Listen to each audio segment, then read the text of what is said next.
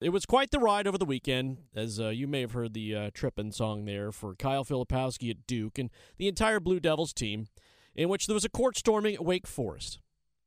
And here's the deal. I'm not blaming anyone. There's no blame to go around. Court storming happens. And I'm trying to be as measured as I possibly can before we hear from ESPN analyst, former Virginia Tech, former Long Beach State, former USF coach Seth Greenberg on there has to be a plan in place for a court storming. Seth Greenberg saying something. Is he talking? The Wake Forest admission dropped the ball. You have to have a plan in place.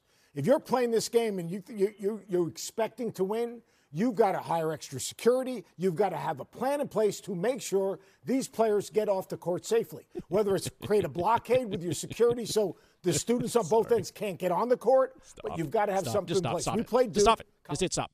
Hit stop. If you think you're going to win, you need a plan in place. All right. All right. I'm settling in here right now. Okay? Here's the deal. Don't blame Kyle Filipowski for pushing, shoving, whatever it is. Kyle, as your dad, and I'm old enough to be your dad, it's okay. I tell my kids when they're wrong, okay? I tell them when they are wrong. Kyle, it was not personal. It wasn't. It was a court storming. We all run onto the court, to the center of the court. We jump up and down.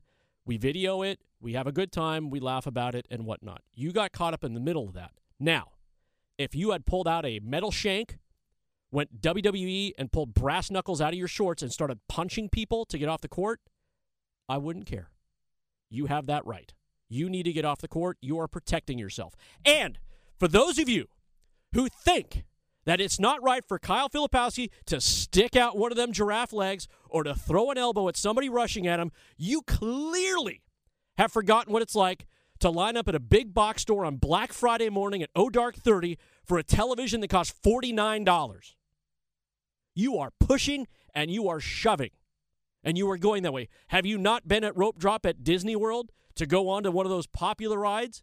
You are there an hour early, and guess what? The only thing that stops you is that little rope, and at court storming, it's the time.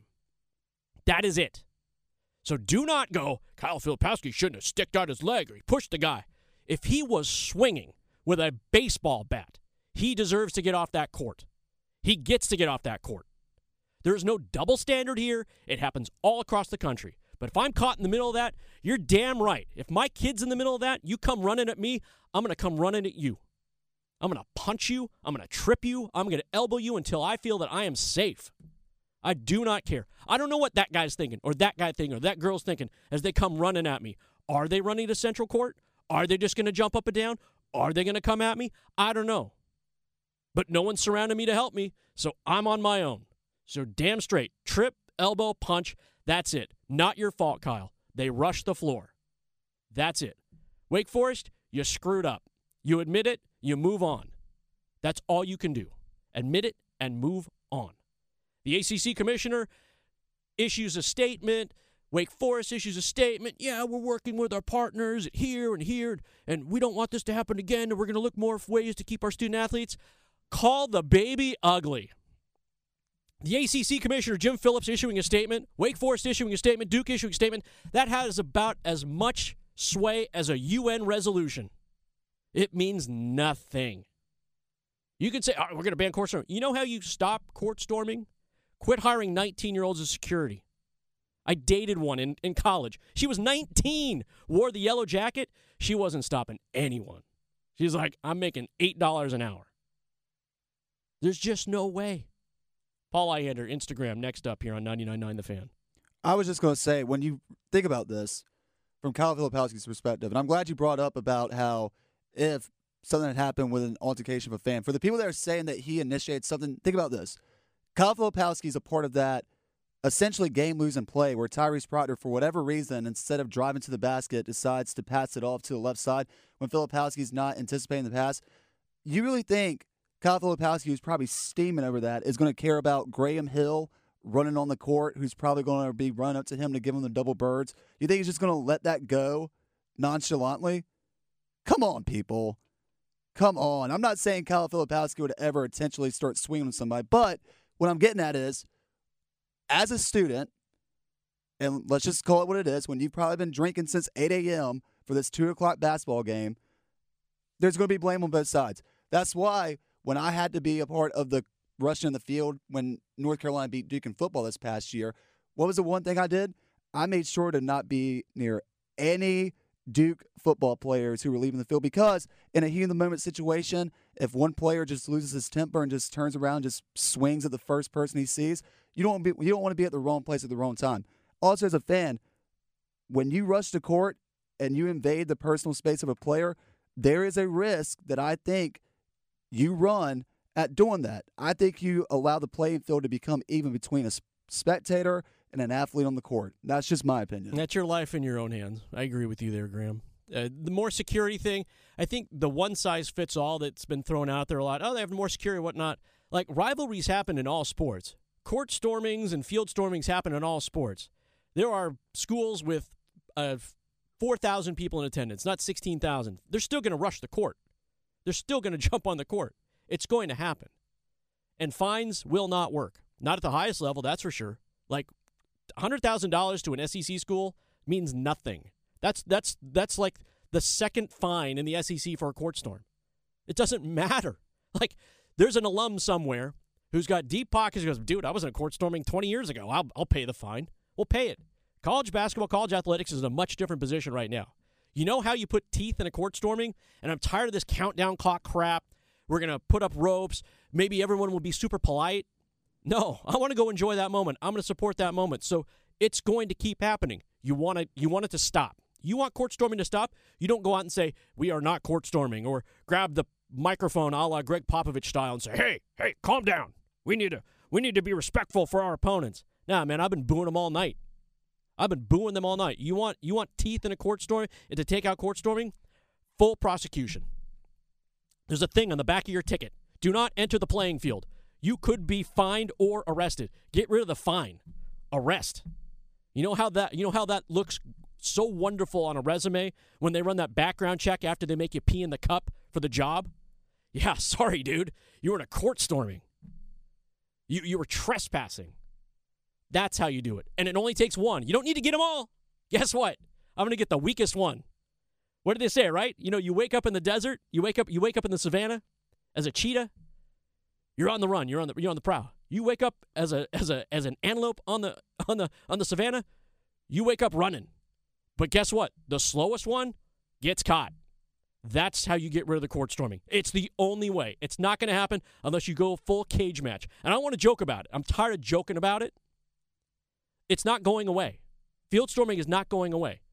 You threaten arrest, you might have a better chance. That's the only way, in my opinion.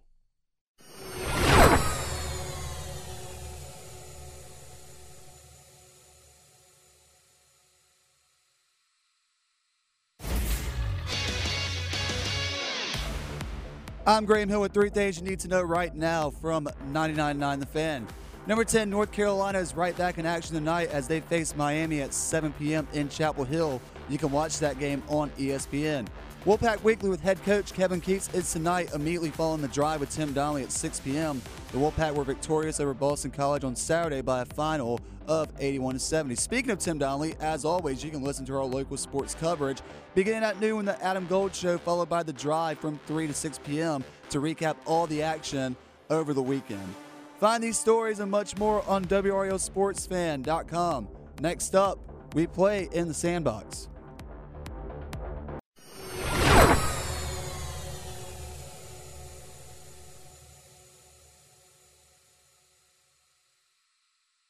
As we jump into the sandbox, some people tried to jump Cam Newton at an event in Atlanta over the weekend. This was at a youth football event staged by one of his, or at least it was one of Cam's youth sports organizations sponsored a team in this football tournament. It's a 7-on-7 kind of youth football camp / competition. One of his teams won, under 15 teams won.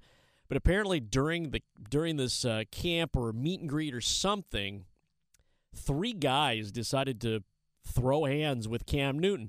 Now, he didn't throw any punches. Like, you can rewatch the video, which I've seen a couple of times. That first of all, why someone was videoing this at this exact moment, at this exact time, already makes me scratch my head. But Cam Newton, who is 6'6", he's 6'6", and he had one of his trademark hats on, so even a little bit taller than that. So it's hard for you not to notice Cam Newton. He's already a big dude as it is fending off 3 people. Like, he's stiff-arming one guy, and another guy's trying to get some licks in on him another, and there's another guy before. Police showed up, to their credit. Police and some event security staff showed up and broke this thing out. But I'm like, why are you going after one of your own? Literally, like, couldn't have been that bad, especially at a youth tournament where, and I've seen overzealous sports parents, but I don't think this was sports parents. This was like 3 guys that had some sort of beef with Cam and decided to go at him like 3-on-1 style. Which, first of all, made no sense. And then in front of a bunch of kids, and thankfully there were no adults going, go get him, or get on him, or hey, go, or just, and all the cameras came flying out.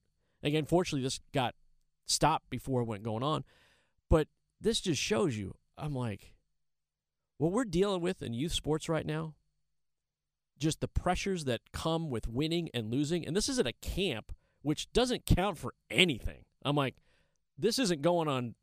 When they write the bio for some of these kids at whatever college they attend or whatever university they attend, this camp performance is not going there. It's just trying to help these kids like grow as individuals and grow as people. Some of them take it a little bit too seriously, clearly. But of all people, you go at Cam Newton, you know this is going to be public, you know this is going to come out, and you come out on the losing end. Maybe you need to rethink your priorities. Maybe dump some of that energy back into these kids that you were allegedly there to help and allegedly there to coach. I think Cam handled himself well in that one. And a lot of people don't like Cam Newton, but, dude, he handled himself. You know who's trying to handle themselves? The Chicago Bulls' former running mates of Michael Jordan. They're going on tour in Australia.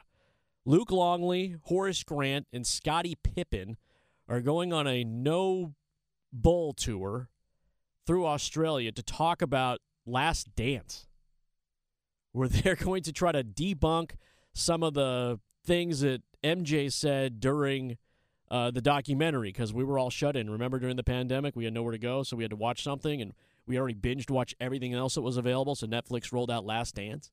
So apparently they're selling a lot of tickets to this basically sit-down kind of thing, and you're going to hear a bunch of stories being told. Now, nothing's come out of this tour. They're saying, oh, we're going to get all this juicy gossip and whatever. Like, nothing's happened yet, so I'm wondering if anything's going to kind of move forward, but I mean, I'm talking about it, so they're doing something right. So you're essentially just watching The Last Dance take place live and in person, besides like the highlight films Apparently. that are included?